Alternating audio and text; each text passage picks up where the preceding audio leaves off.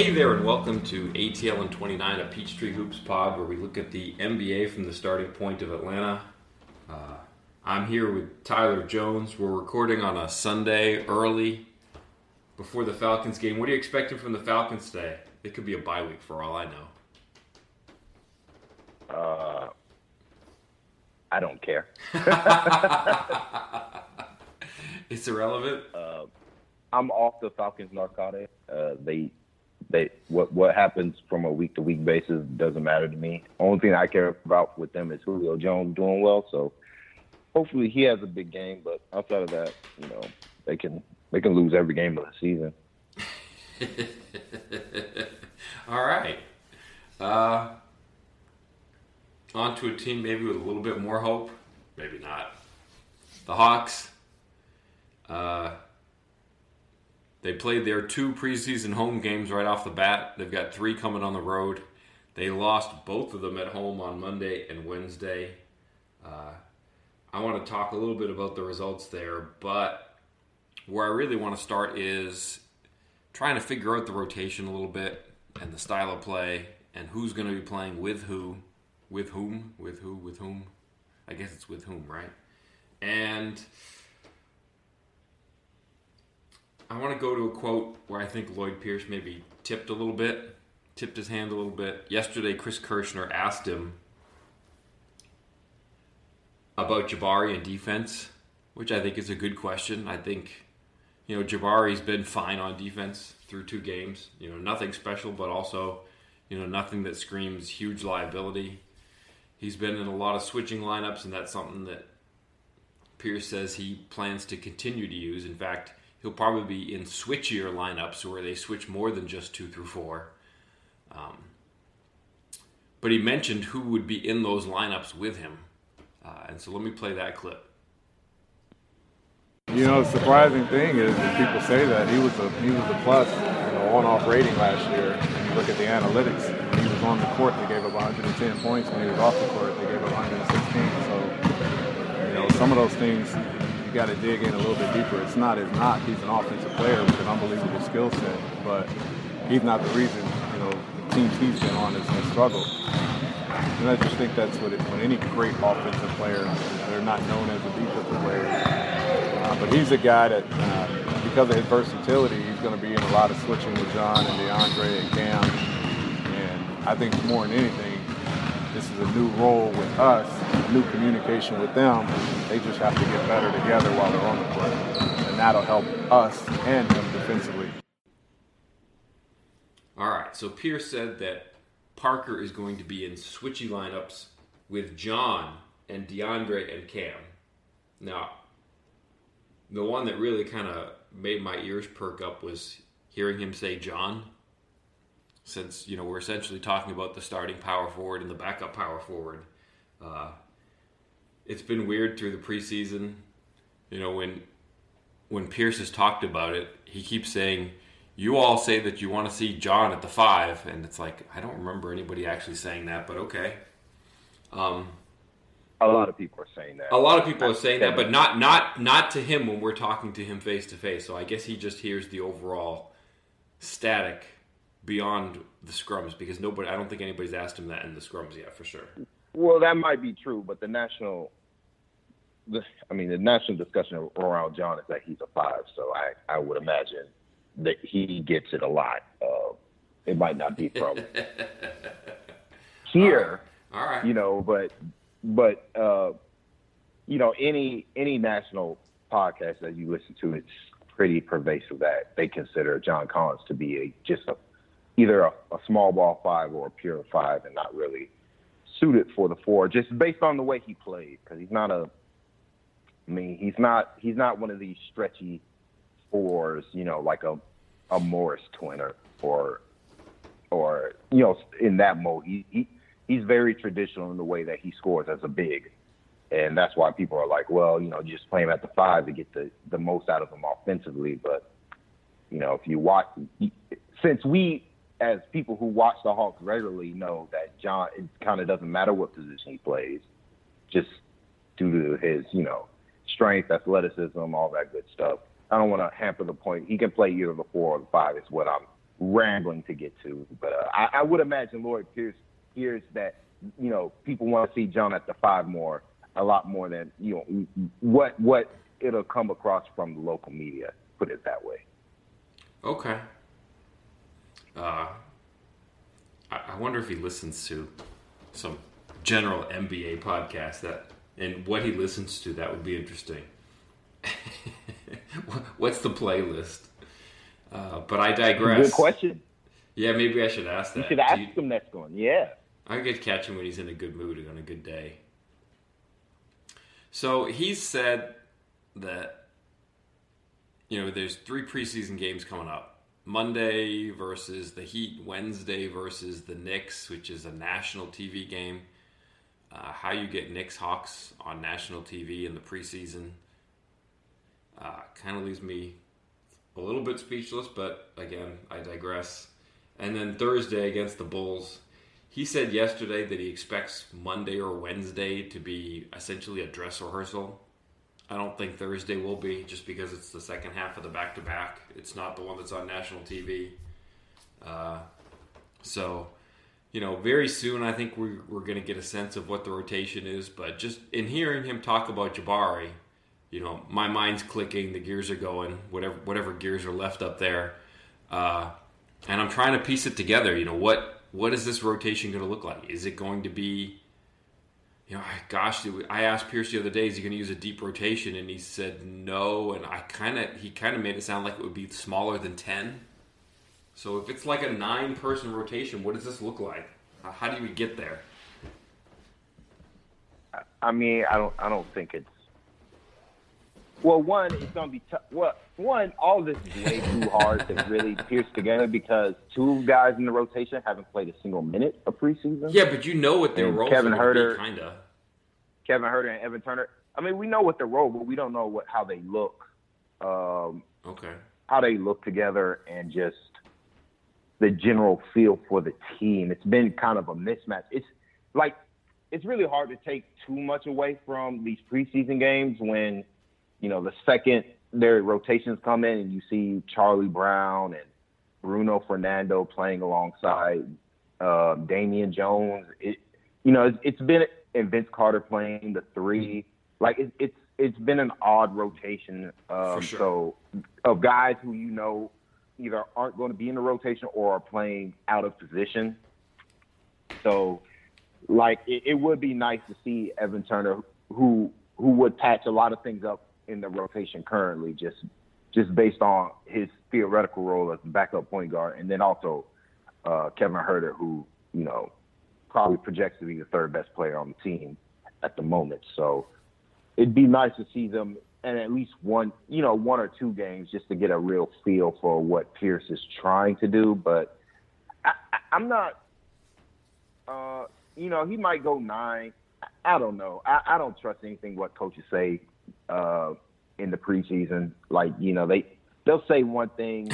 Like you said, he said a lot of John Collins is a 4. He's going to play the 4 primarily as a 4, and he's playing a lot of minutes as a backup 5 in the preseason. So I think they're in experimentation mode during this preseason. They're doing a lot of different things than what they did last year, and so.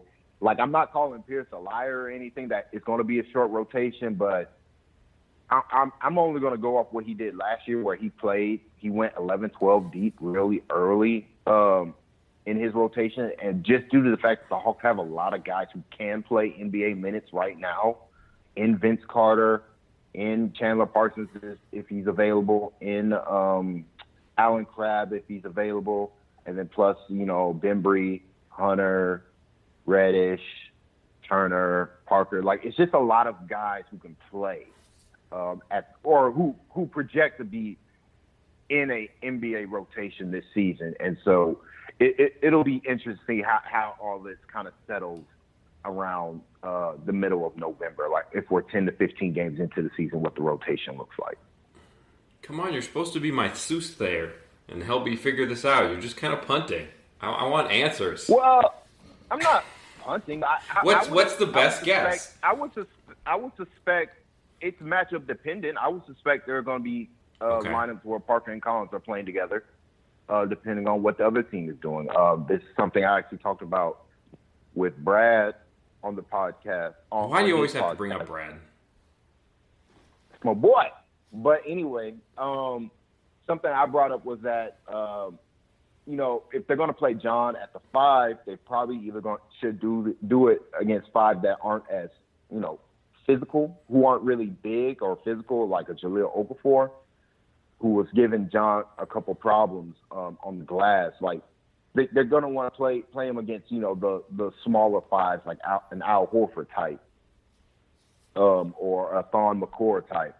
Those types of 5s are where you really want to get John so that you can have a physical advantage against teams. And that's where you could see John Collins and Jabari Parker in the front court together, which is something I would suspect they do, just due to the fact that they're both two of the more talented offensive players on the team. And, I'm not really too – like, the defense is going to be interesting with that lineup, but based on what they've done this preseason, which has been a lot of switching, I think that'll be the benefit for both of those guys, just based on their track record in this league of, not really being – they're not traditional big men in that sense, and they're better move. Like, both of them have the feel of being better just moving their feet and defending that way instead of reading and reacting. I have so many questions. All right, so I'm taking Pierce when he mentions DeAndre. At least for now, I'm going to assume that that's Bembry. Not that Hunter couldn't be in that role too. Certainly something that he could do is play with the bench, switch a lot. He can handle that. But, I think that's how Bembry gets his minutes once Huerter's back and Huerter's starting at the 2 spot. I think Bembry's the one that they might trust to guard point guards, but also guard point guards in a lineup where he could switch on almost anybody. They had Bembry switching onto Zion in the first game. They were switching 2 through 4. Bembry was the 2. There were a bunch of times where they just put Bembry on Zion. I don't know if that's because they weren't knowing what to expect out of Zion's first game, or they thought Bembry could handle it. Certainly a big size discrepancy there. So when the shot went up, it was a little nerve-wracking to try to watch Bembry rebound with Zion. But, I think that's the player they're talking about. But how do you get John out of the game early then? If John's going to play with the bench, if John's going to play 5, and he's starting at power forward, how do you do that in-between part? Like that the Hawks used to, do the same thing with Horford. They'd pull him early in the game. They'd put in Perro, and then they'd bring Horford back early for his second stint with the bench players. How do you get John out of the game early if you're going to use him in that bench 5 role? Well, I feel like Lloyd Pierce was doing something similar last season. In general, I think John Collins, the way he plays, because he plays so hard and he plays so frantic, he's not somebody you want to play for extended periods of time. Right, that's a good point. He tires fairly. He will tire too early. Right. And so I would just suspect that they have a plan with John where he plays in 6-minute intervals, and then gets a break. He's probably going to be the first guy coming off for Jabari. So you think it might be Jabari?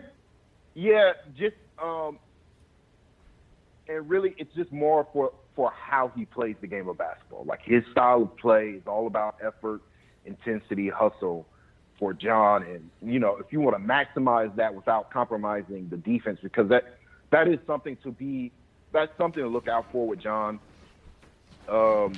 When he gets tired, he gets lazy on defense. His closeouts become pretty meek in general. Transition defense too.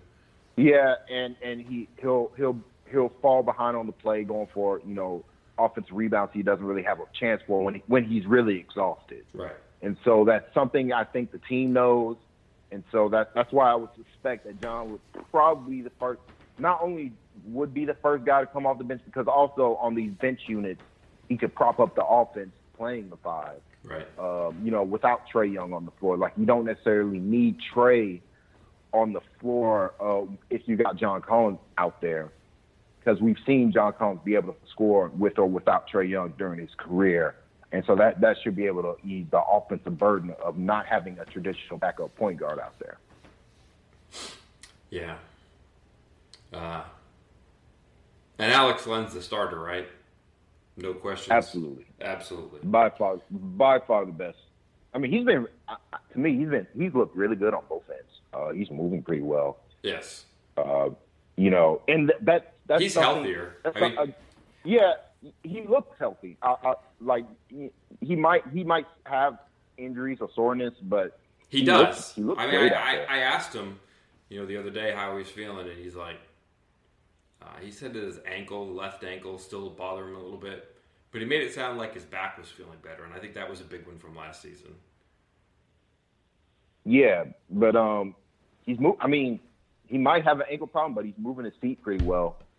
Really on defense, it's I think Alex Len's going to be really good this upcoming season. He's going to be in a great role, and I'm excited for him because it's his contract year, and I think he has a chance to make himself a lot of money by the way that he plays this season.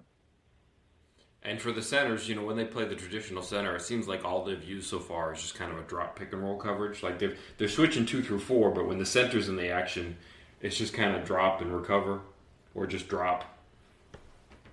And that's something that he can do all right?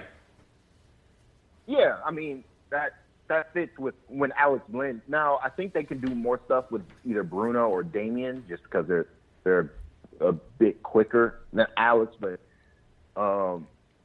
Alex Len, he's just huge. Like he's a big guy. There's no real reason to have him, come up and try to trap up on the pick and roll or stuff like that. You want him around the rim, and really you want him there both to defend the rim and also to grab defensive rebound when the shot goes up, and that's something he's both pretty good at. Yeah. Yeah, I mean, they haven't really diversified it for Bruno or Damian either, right? I mean, it seems like those guys have just played. I mean, I guess Bruno's been the 4, and so they've switched him in those situations. But when he's been the center, actually, he's been confused. I think he made the wrong decision a couple times. Let's not read into anything that he's done so far because he probably he's still trying to figure it out. Yeah, that's how I do it. So I've been the raw talent with Bruno is there. He's for sure. He's got great feet, and he's got good hands in general. Pretty good blocking, and he's just got good defensive instincts in general. And so he's been, the talent is clearly there, but you can also see that he's not ready. He's trying to think his way through the game very deliberately and slowly. Well, he was a lot better game 2. Just playing more to his athleticism and to his strengths. Whereas game 1, it felt like everything was going by him way too quickly. Right. But that's fair. He's a prospect. He's a prospect, and he's somebody worth monitoring. I would suspect that towards the end of the season, or I would suspect eventually he'll be a mainstay in the rotation. But early on, it's probably going to go to Damian Jones early. So how do you use Damian Jones then? He's not going to get the Kendrick Perkins, 4-minute star, right? No, okay. But I mean, so then I could. I mean, they're going to use him.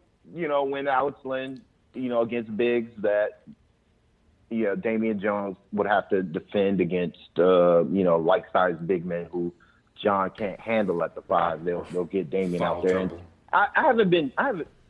Damian Jones has been fine. It's just hard. It's just kind of hard to evaluate any of these guys during preseason, but he was also better in game 2 than he was in game 1. Game 1 was kind of a disaster for him.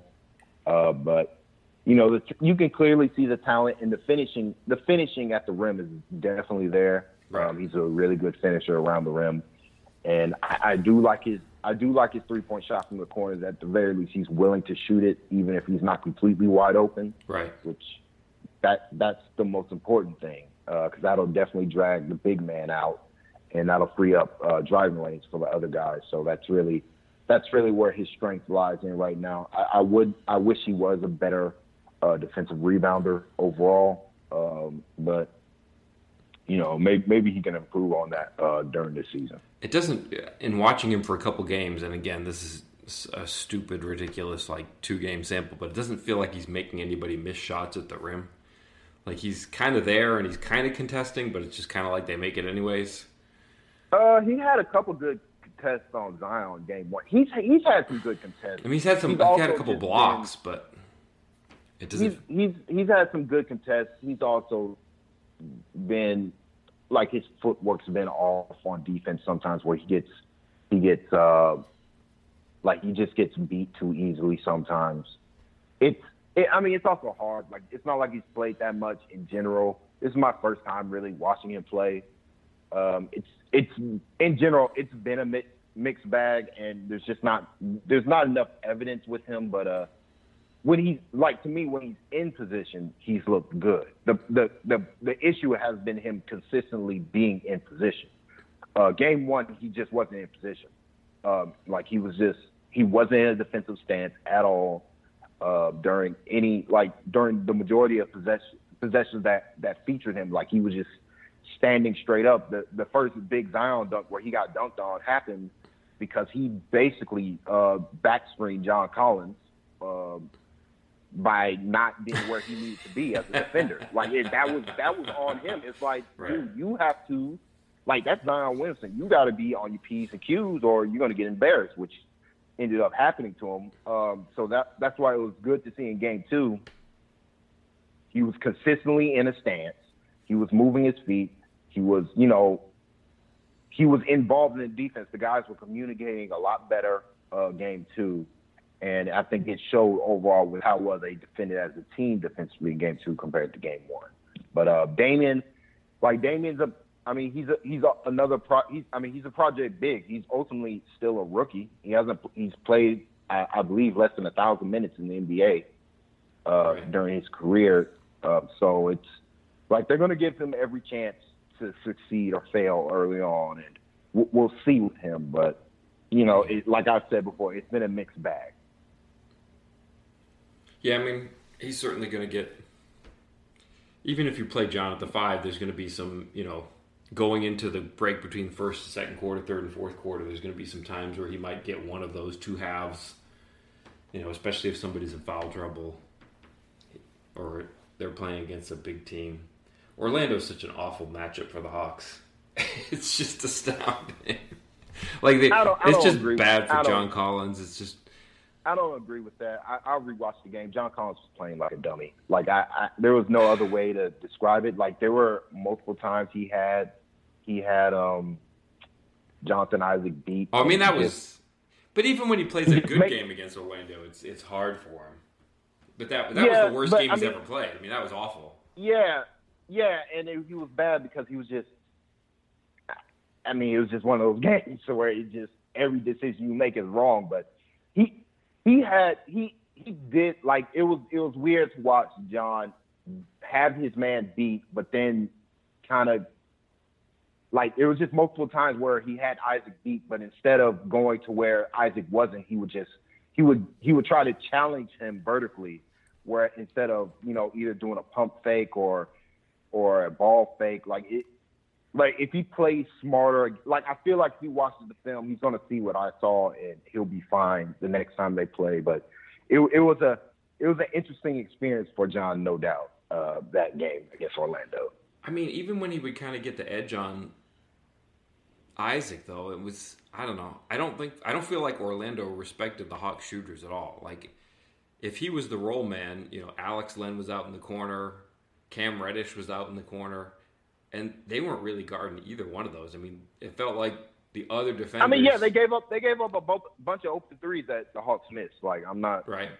They'll make those more often than not. So that's not I'm not worried about that. I didn't feel like the Magic played good defense overall. I think the Hawks that's been the case of both preseason games where they're just giving the ball away carelessly. Yeah.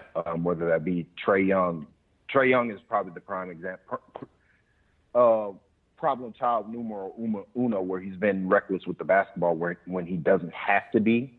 Right. I think that's something Pierce talked about, where he just needs to keep his dribble and stop jump passing, because Yes. he's like against the Magic. The Magic had they weren't stopping him. He was stopping himself by taking himself out of the play by stopping his dribble. And so, again, that's something that, they watch the film, they can see all the careless mistakes they had. I'm not like I didn't feel like the Magic were doing anything special defensively. It was a bunch of that. When they didn't give the ball away, they were getting the shots they wanted, which was, to me, more important than even making it at this point. Because again, it's preseason. Like, who cares? Yeah, I don't know. I'm still nervous. I mean, even going to the point of Trae Young, he's supposed to gnash his dribble and keep it alive on the baseline, but it's a lot harder when the guys who are guarding guys who are supposed to be defending your corner shooters are just sagged way in towards the basket. There's just so much less real estate, and Orlando's so big that it just felt like he didn't have a whole lot of options like he usually does. I mean, he just made stupid decisions too, but I think he felt pressure just because there's just so much less space. I'm very nervous about shooting this season. That Orlando game did not. I guess we are completely at odds on this one. I'm not worried about the shooting at all. I think that's going to be a clear strength for them. Their jump shots look really good, from Alex Len to DeAndre Hunter in particular, especially as an open catch and shoot guy. DeAndre Hunter looks really good as a shooter. I'm not doubting Hunter. I mean, I'm talking about Cam Reddish. Cam Reddish stroke looks good. I'm not. Their 3-point shooting is going to come around. Like, that's not a concern for me, especially when Herter comes back. Like, that's going to be a real weapon for this team. I am like, if teams are going to willingly give up open corner threes to the Hawks, they're going to pay dearly for it during this season. I think that's going to be a strength. Like, I think their shooting is going to be a strength, just based on really what I've seen with Hunter. I'm fine with Hunter. Yeah, Hunter's got it. Hunter, 100%. He's going to be an amazing 3-point shooter. I don't think teams, even now, have fully adjusted to Len shooting. I think they're kind of just, they're going to give it to him. And I guess he's going to punish teams. He'll shoot 40% from the corners, which, is going to be good. But Reddish looks okay. Hunter is a different case. Reddish is going to be fine in the long run, but I don't think teams are going to guard him early on. Bembry, I mean, it seems like he's going to be out there. We haven't even put Turner into the equation yet. And Parker, I like his approach to shooting threes. Like, he's gotten to the point where if he's open, he's going to shoot it. That's great. He's not and it doesn't look like, his shot doesn't look great. I mean, he's missing them, but it's also the misses themselves don't look like great shots. I don't know. I'm a little nervous about Parker. I'm nervous what it's going to look like when Evan Turner's in there. But yeah, I have no worries about Hunter, and I have no worries really about Alex Len either.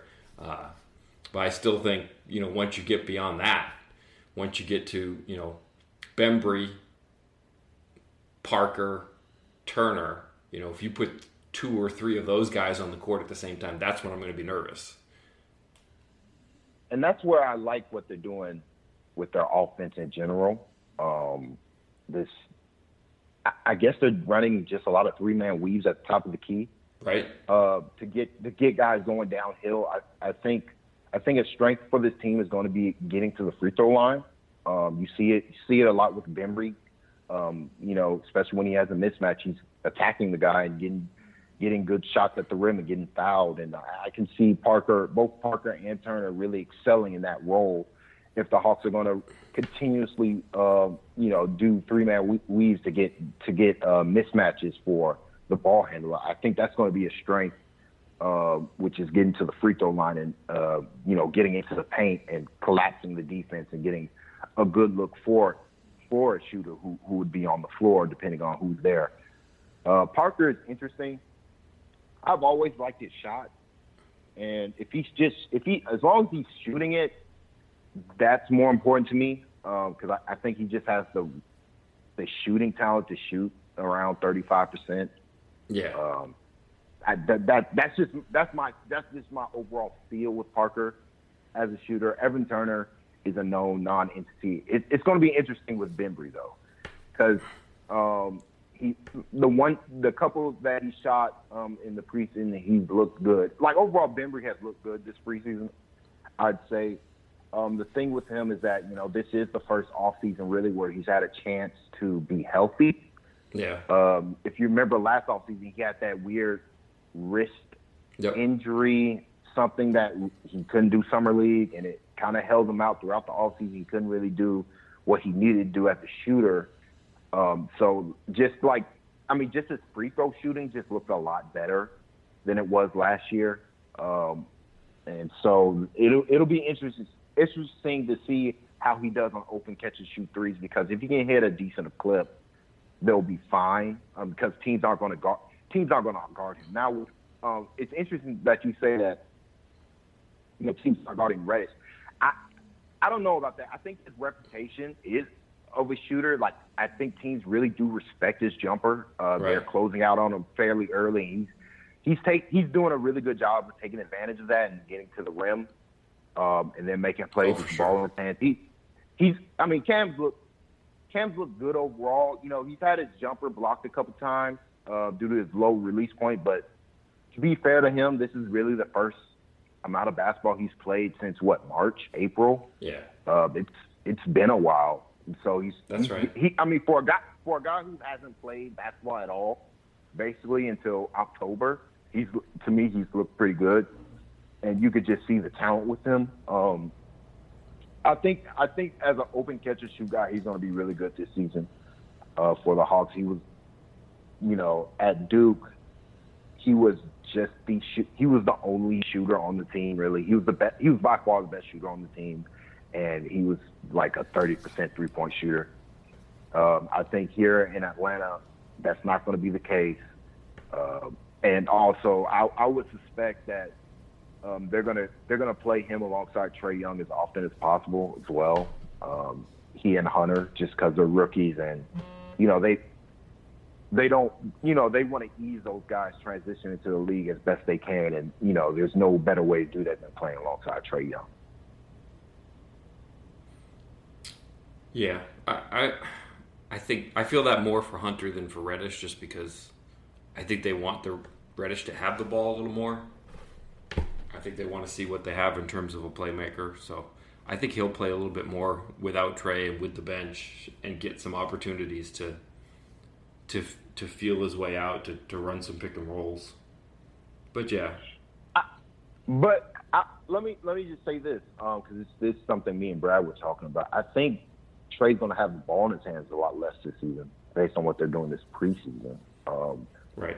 Like I don't think the offense is going to be as Trae centric as it was last year. It looks like they're moving into a more egalitarian style scheme where you'll see other guys run the offense. You'll see Trae Young give the ball up fairly early in the offensive set and do some stuff off the ball, and that's something they weren't doing last year. Last year was just primarily a lot of high pick and roll with Trae Young and the bigs. And everybody that makes just sense. Flowed off of that. That makes total sense, just because of the roster that they've put together compared to what they have. I mean, when you're playing Taurean Prince and Dedmon, I mean, those are guys you want out there to shoot. You don't want them to do a whole lot else. And now it's very much more of a playmaker's lineup, especially if you're using Collins at the 5. You're using Parker, Turner, Bembry. I mean, these are all Reddish. These are all guys you want to have, and Hunter. These are all guys you want to have the ball in their hands some. I mean, that makes total sense. And this is where I really wish Herter was playing, because I would suspect that Herter would be running a lot of the offense. Yeah. Alongside Trae and with Trae out of the game. So that's been probably the bigger disappointment, that we haven't seen Herter in this new scheme, because that's the guy I'm most intrigued by coming into the season, based on if he did get stronger, like how that's going to translate to his offensive game. Right. On a scale from 1 to 10, how excited should I be about DeAndre Hunter? I'm a 10. He looks incredible. I mean, he's just so fundamentally sound on really both ends of the floor. He makes the right decisions with the ball in his hands. He has a lot more ball skills than he got credit for coming into the NBA. We've seen him run, getting downhill on the pick and roll. He looks good. Yes. Teams that don't respect him as an offensive player and put their worst defender on him are going to pay for it, especially if that guy is small and weak. Like he's just going to go through them. Yes. And he's done that. He's done that consistently in these first two games. And the jumper looks. I mean, there's not much else to say about his jump shot. It looks great. Like it's a high release. He gets it out with plenty of time, and he's confident. All his misses look great. He's willing to take it out of the pick and roll. Like he's willing to take it off the dribble and transition. Like if he's open, he's shooting it. And then he has a pretty good, he'll do that. He has a pretty good anything more than two dribbles for Hunter is probably an issue with him. But, those first two dribbles look pretty great, all things considered, when he's making decisions. He's just a smart basketball player on the offensive end. And defense, I mean, he has great footwork, great hands. He doesn't foul. And, I think the biggest boon for this Hawks defense this season will be him and John just switching 3-4 every time. Like that's gonna clean up so much of the problems that they were having last year, where John couldn't really switch at all due to the personnel on the floor, and that really hampered what they could do defensively. Like that just limited their options. Now that they have the option of just being able to functionally switch those two guys, and Hunter looks good defending big men. Like we saw him defend Vucevic a couple times in the post, and he looked good doing it.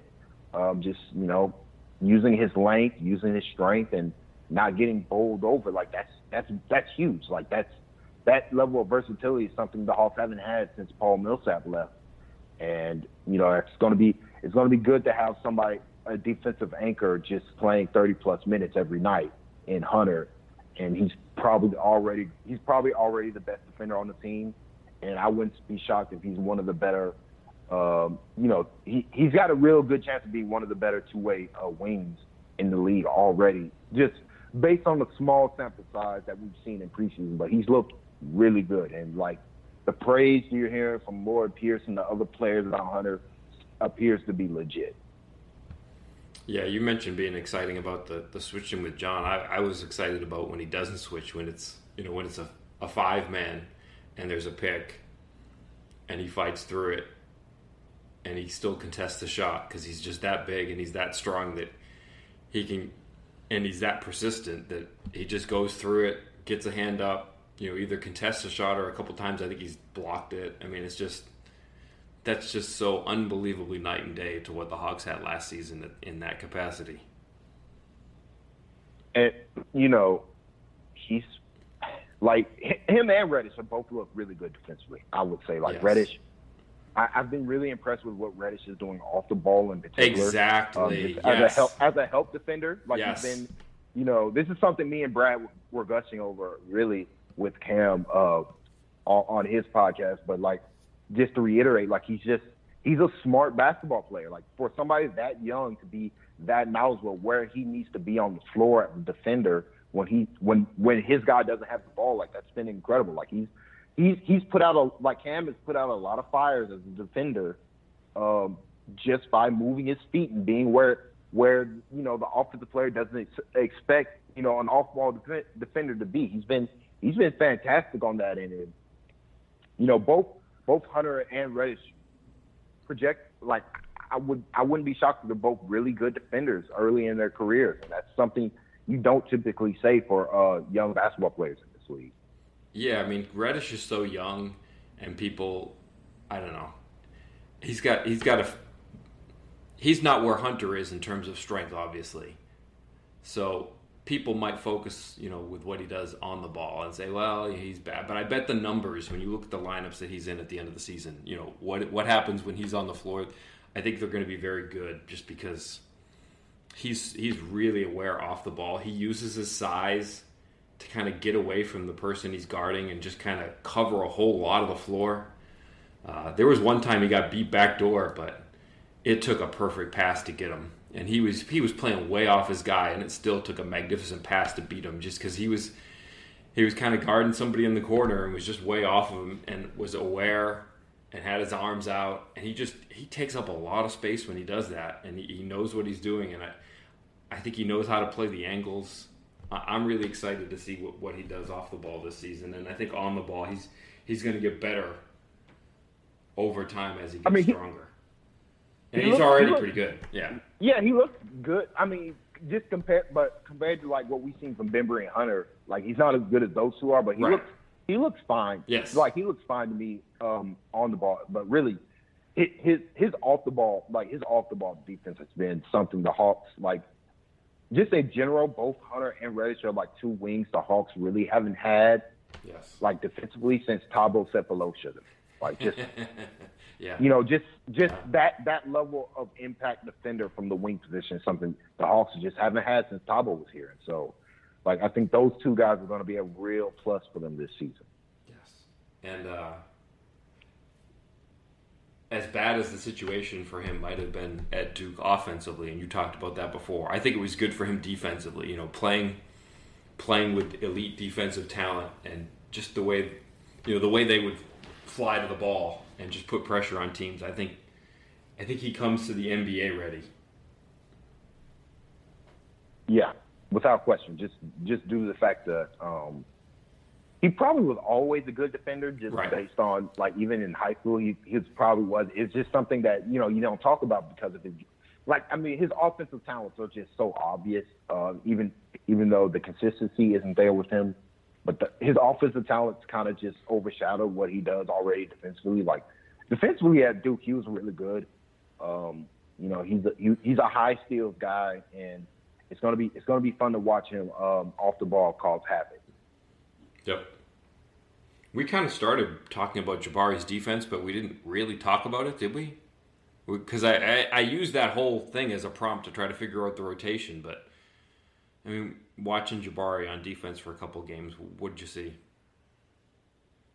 It's been fun to actually, because early in his career, I thought Jabari was probably the softest basketball player in the NBA. Right. He just wasn't physical. He avoided contact. He never scrapped and never got his hands on the ball, like, ever on defense. Mm-hmm. So it's been good to see. It's been good to see his evolution on that front, where, you know, you watch him and he's just competing out there. He's being physical. He's using his length. He's using his strength to his advantage. He's getting two balls, and, like, I think the important thing is that he's communicating. Like, he's clearly communicating with what he's trying to do for what the other guys need to be doing on the floor. Like, they're all communicating. That's something the Hawks weren't doing at all last season, and so that's been good to see. Overall, I guess we're just gonna have to see, you know, during the regular season with his defense. But to me, he looks fine. You know, he's still not the quickest guy in the world. Like, you don't want him on an island, but right, he's kind of top heavy the way he moves a little bit. I will say one thing I would look for going forward is that when Jabari and John are on the floor together, like, if teams are playing a heavy set big man, I would actually think about putting Jabari Parker on the big instead of John, just for defensive rebounding purposes. Just because Jabari is just thicker. And John, that's something I would monitor early on in the season, is the defensive rebounding, because it's been really bad in the preseason. Yeah. It's been pretty bad, and a lot of it is John getting overwhelmed physically. We saw that with Jahlil Okafor, and even Jonathan Isaac was giving him issues. Like this is something I brought up. But you know, if the Hawks play the Magic again, I would look to actually put John Collins on Aaron Gordon, and have DeAndre Hunter guard Jonathan Isaac, just due to the fact that DeAndre Hunter is a lot longer than John Collins. Like, just get more length out against those guys. And Isaac just high-pointed the ball over Collins all night. Like, he didn't even necessarily get the rebound, but he would keep it away from John. Yeah. Like, John couldn't get a full hand on the ball. He could, at best, get a tip. Yeah. So that's something I would monitor. And then also like when John is playing the 5, just against certain matchups, like if that line is going to be out there, have Jabari play the bigger guy just so that you can have John clean up on the glass. Have Jabari be the quote unquote box out big, and have John be the sweeper and get the rebound. Because just in general, like the defensive rebounding has been pretty bad. Though it's only been 2 games, and again, John was just terrible. He was just so bad against the Magic. Like it's kind of hard to really take too much away from him. But that like defensive rebounding could become an issue when Alex Len isn't on the floor. Right. Like that's just something to look out for if you're a Hawks fan. But that'll be something maybe Evan Turner can clean up as well, just because he's pretty good at pursuing the basketball, right, and boxing out and all that good stuff. Like he's really good at being physical at the point, at being physical just in general. And so I think if Evan Turner was there, maybe the rebounding wouldn't be such a big issue. But that has been a concern for the team early on. That's been my personal biggest concern, is that defensive rebounding, they haven't looked good, just period. Yeah, they're going to need some size. I agree with you with the bench thing. It's just that if it's a switching defensive lineup, it's not going to matter that much anyways, because these guys are going to be, whatever the matchup is, it's probably going to get tossed a couple of times, or at least, a couple of times every few possessions. But yeah, having like Reddish at the 2 or Turner out there, having some additional big guys help is going to be needed, because they won't have a lot of length when they go to those kind of lineups, and there'll be mismatches from the switching, so they'll need a concerted effort to get there. But Hunter, again, I'm not sure what he's bad at yet, because he looks like he's going to be an outstanding rebounder too. Yeah, I mean, he's just. I mean, we're gonna like the hype. We're riding the hype train. Yeah. We just haven't figured out what he's bad at yet. I like the one that you brought up, which is what happens beyond 2 dribbles. I do think. Yeah, that is something like him. Like he's not a grab and go guy. Like just him in the open court with the ball in his hands, initiating. Like that's just not a strength of his yet. Okay. And just overall creation, if he has to do more than the initial 2 dribble pull up or 2 dribble drives into the lane. Like if he has to do more than that, like you could see him struggling a bit. But I mean, that's really it. Like other than that, like he's looked fantastic in every aspect of the game of basketball. Even his passing, like he's made a couple of nice sweet dimes into the corner. Yes. Like he doesn't hold on to the basketball. Like he's just. I mean, considering what the Hawks have had at the wings the last couple of years, he's a breath of fresh air. Just his overall impact on the game. So I think that's going to be like Hunter is going to be a strength for this team, and that's something that Hawks couldn't say they've had at the wing position again since DeMarre Carroll and Thabo Sefolosha were here. So that's a boom. Yeah, I mean DeMarre was fine. Thabo was better. Oh yeah, absolutely. Not just better defensively, but just better overall. Like when he was on the floor, some of those lineups were just mean. But I digress. He's a rocket. That's so weird. All right. I mean, if Tabo's healthy, he should help them out. But that's just been a problem. Yeah, because I don't know. In the past, maybe it'll be different this year. But in the past, the Rockets' solution to everything has been going smaller. Like when things get tough in the playoffs, go smaller. He might be their backup center by the time the season is over. For P.J. Tucker, when Capella exactly. gets exiled. Exactly. All right. Is there anything we're missing? Not really. We didn't talk too much about Trae Young overall, but I think he looked really good. I wouldn't be shocked if he is he more attentive to defense? Does it look like he's headed that way? I guess that's something I didn't say on here, but yeah, he's looked really good defensively. Yeah, he's paying attention. Really, yeah, and he's just been a lot more physical overall. Yes. He's also stealing rebounds now, so that's going to be something to watch out for. He's going to get 5 rebounds a game. Yeah, but it looks like he's got a mindset that he needs to grab more rebounds, which is good overall. But he got a lot last season. Like, he wasn't a bad rebounder last season. He got like 4 rebounds a game. He's like a spit nothing. He was a rookie who's. He was a good rebounder. I wouldn't say he was. He got more rebounds than Jaren Jackson Jr. last year. Come on. I wouldn't say Trae Young was a good rebounder last year because, like I said, he's fighting. Overall, Trae Young is just fighting a lot more. He's not just letting every single big man screen him anymore. He's not dying on screens. He still dies on screens some. That's like the one thing I'm still a little worried about. But I think part of that's just communication. He's playing with a whole lot of new bigs.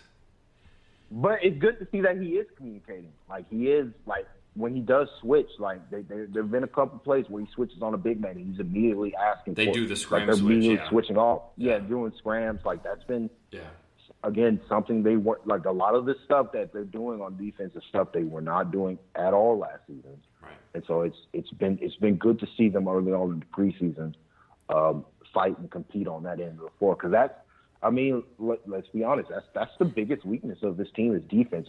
The offense is going to be there once they stop, giving the ball up 25% of every possession. Once their turnovers come back down to reality, they're going to be a good offensive team overall. It's just, can they get stops? And so far so good. The Pelicans game is a bit weird to talk about that game, their defensive impact, just due to the fact that, to me, that game was more about getting cardio in. Like, I think it was pretty clear Lloyd Pierce wanted them more to just play as hard as they can without really thinking too much. Like, there wasn't really much schematically they were doing on defense, whereas against the Magic, they were pretty locked in, and that's good to see. So we'll see if that carries into the regular season with them overall as a team.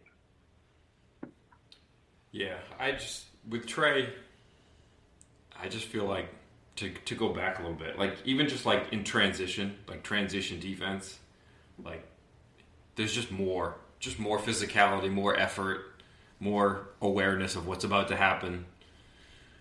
I don't know, and just like away from the ball, away from the ball, he's more aware too. He had a highlight play against Brandon Ingram and Zion, 2 guys who should just easily go through him, and he caused the turnover like that. Yeah. He didn't give up on the play. Like, that's huge. Like, he shouldn't be the worst. Like, Trae Young last season was probably either the worst or the second worst defender in the NBA last year, right. And that should not happen. Right. Like, that should never happen in his career ever again. He should never be that bad. Like he, all his limitations aside, there's no way somebody that young, that quick, and he has good hands. Like, he should be better than what he was last season. I would suspect. And everything, like all his brain power on offense should help him on defense too. Like, he's such a smart player on offense. Like, if you're that aware on offense, you should be aware on defense too, because it's just role reversal and just don't fall for the things that you're trying to pull off on the other end. And it seems like he's craftier. Yeah. To go with the effort. Yeah, and the effort is there. And overall, like, I feel like, since Trae Young is as extremely online as he is, I would imagine he got tired of being told that he's the worst defender ever, the worst NBA defender of all time. Like, I would imagine that fuels his fire enough to where, at least, early on in the season, he's going to show out defensively. Now with me, both with him and Jabari Parker, it's going to be interesting to see if Game 35, Game 47, Game 52 of the regular season, they're playing with this level of type of effort and intensity on the defensive end. That's going to be something to monitor as the season goes on. Because I would suspect early on, like, Trae's going to give the effort defensively, but we'll see as the season goes on if that fire stays there for him. Right, that's fair. Speaking of Jabari again, we keep kind of going in and out, but to bring him back up again, where do you think he is body-wise? Like, does he look physically like he's where he's supposed to be? Is he heavy? Does he look like he's still trying to sort it out, or does he look sort of strong and assertive? I don't know. He has such a weird body type for the way he plays, though. Yeah. Like it is bizarre. So I don't know. He looks. I mean, he's moving fine to me. That's really all I care about. Would he pass the Heat coach, quote unquote, Miami Heat coach, or no? Probably not. He's not in that type of shape. But he looks good. He's moving well. I mean, he's just a strong guy too. So, you know, we'll see. We'll see with him. But to me, he looks fine. He's like a mirage to me. It's like one time I look at him, it's like, oh, you know, and then another time you look at him, wait, no, he looks fine. And I don't know, he's got the vertical burst. I mean, he had the vertical burst last season. Sometimes he just looks a little bit heavy, and then I don't know why. Then you look at him again, and he doesn't look heavy. I think that's just, like you said, it's his body type. I don't think he's ever going to look like... It's the same with, like, Tobias Harris. Like, you know, those guys just have example. that type of body where it's like, it depends on the day with them. Like, they're not, he's never going to be John Collins ripped. So it's kind of hard to tell if, you know, they're in, or like even James Harden, like certain guys just have that type of body with the upper body. But I mean, he's not fat. Like, put it that way. No, like, definitely his lower not. body looks good. Yeah. And even like his gait though, like you watch him go full bore, and it's like, okay, he looks strong and quick, and then you watch him just kind of do his half trot, and he just kind of, I don't know, he almost looks like he's limping or something. That's not the right term, but it's just, I don't know. He runs like a 75-year-old man when he's not going full speed. If that makes sense. Right? I don't know if it's like a self-preservation thing, but like when he's going full bore, he looks good, and then, you know, when it's time to just kind of do the half trot, he just kind of drags, like, oh my goodness. I don't know. I think that's just the way he is. He just kind of strikes me as old manish. What is he, 25, 24? He's 24, isn't he? Oh my goodness. Yeah, 24. And he strikes me as an old man on the court when you watch him, and he's not in the middle of some extreme physical activity. He just kind of carries himself like an old man. I don't know. Maybe that's where we should stop. I'm probably insulting people at this point. Hey, you're the one who's in the locker room. Yeah, I'm going to get shit for it probably. Oh well, alas. All right, well, thank you, Tyler. Go watch that. Oh, you're not going to go watch the Falcons game. No, I got other things to do.